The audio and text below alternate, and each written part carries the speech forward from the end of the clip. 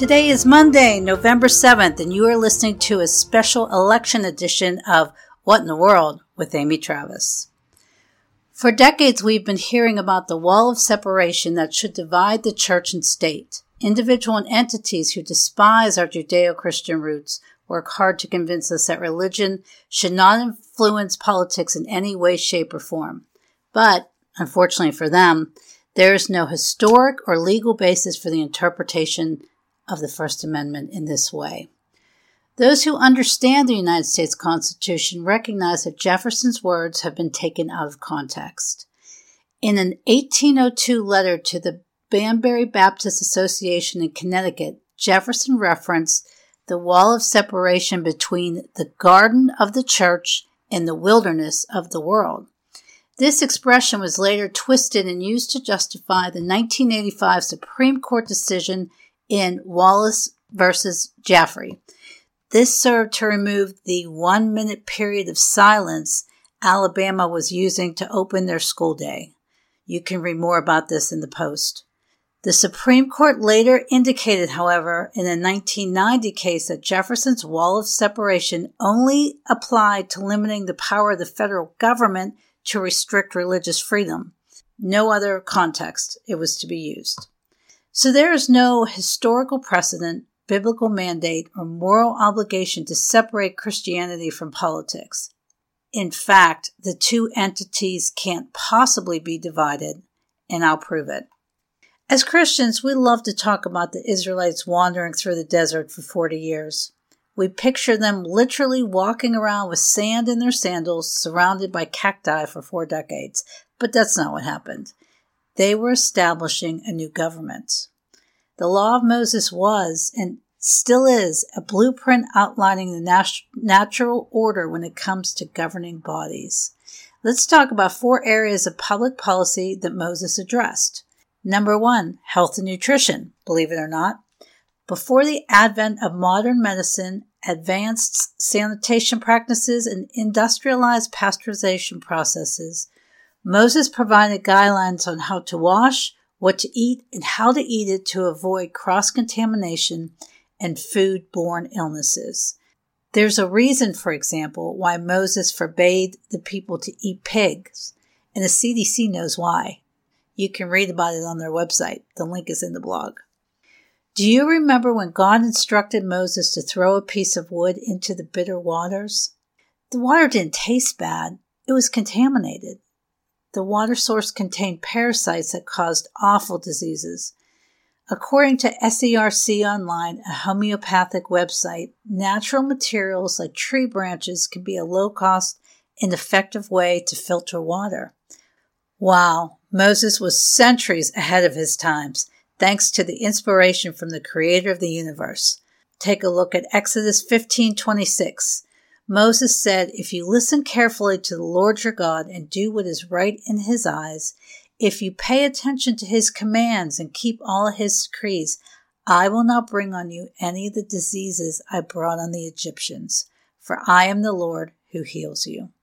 You know, in contrast to Moses' health and wellness guidance, our government's shameless promotion of the carbohydrate-rich diet has led to the pandemic of obesity and civilization diseases, according to the NIH. Remember the phrase, heart-healthy grains? Misinformation. I truly believe that our society would be healthier if we followed the guidance of the Law of Moses rather than of the CDC, FDA, and NIH. Number 2, the second area was child welfare. Long before modern governments provided monetary assistance to those who were down on their luck, the Law of Moses outlined several provisions for orphans and widows. Deuteronomy 14:28-29 offers specific guidelines on how the state was to provide for the welfare of those unable to provide for themselves. Every 3 years, citizens were to donate their tithe, meaning a tenth of that year's harvest, to their local warehouse to feed orphans, widows, and other at-risk people groups. Farmers in Israel were also to leave some of their crops of their harvest for the poor.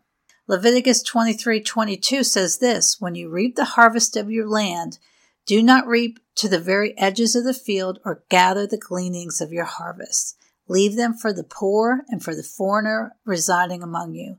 I am the Lord your God. This is exactly how the young widow in the book of Ruth was able to provide for herself and her mother-in-law, following the law of Moses. However, the government was never intended to be our primary provider. Candidly, during Season 5, Episode 12 of the award-winning drama Blue Bloods, Henry Reagan makes the following observation. He said this: "Family is the original Department of Health, Education, and Welfare." And point number 3, the rule of law. The 10 Commandments given to Moses in Exodus 20 were, and still are, the keys to establishing peace, prosperity, and order in every government in every country across the world. But when the basic tenets of do not steal, do not kill, and do not provide false testimony are flagrantly ignored by our legal system, everyone suffers. We're currently seeing this disturbing trend in Democrat-run cities like New York, LA, and Chicago.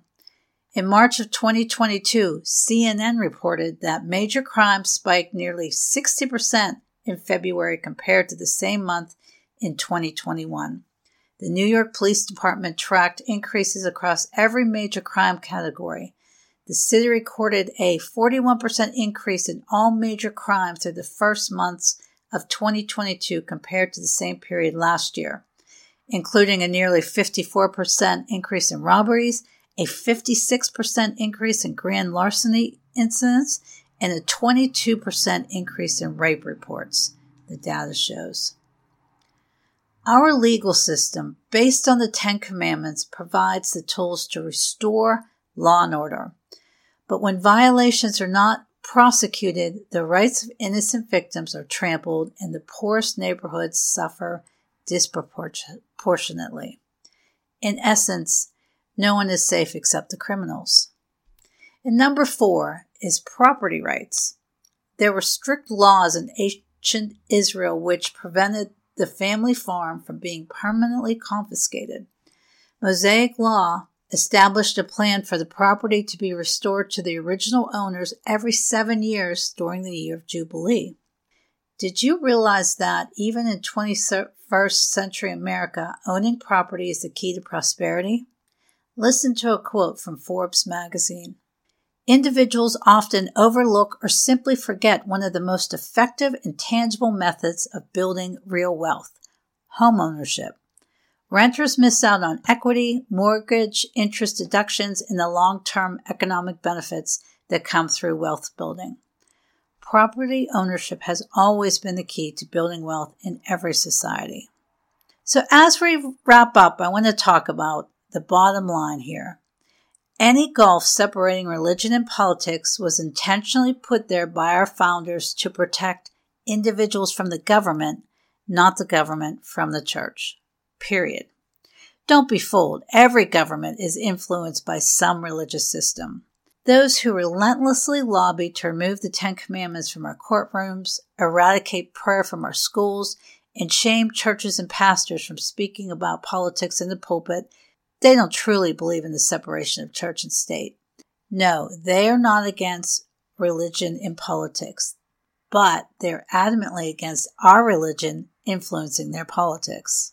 And while we obediently complied with their wishes, they substituted a new religion, one that we now know as wokeism, for the biblical principles that our founding fathers trusted to build this beautiful, free, and prosperous republic.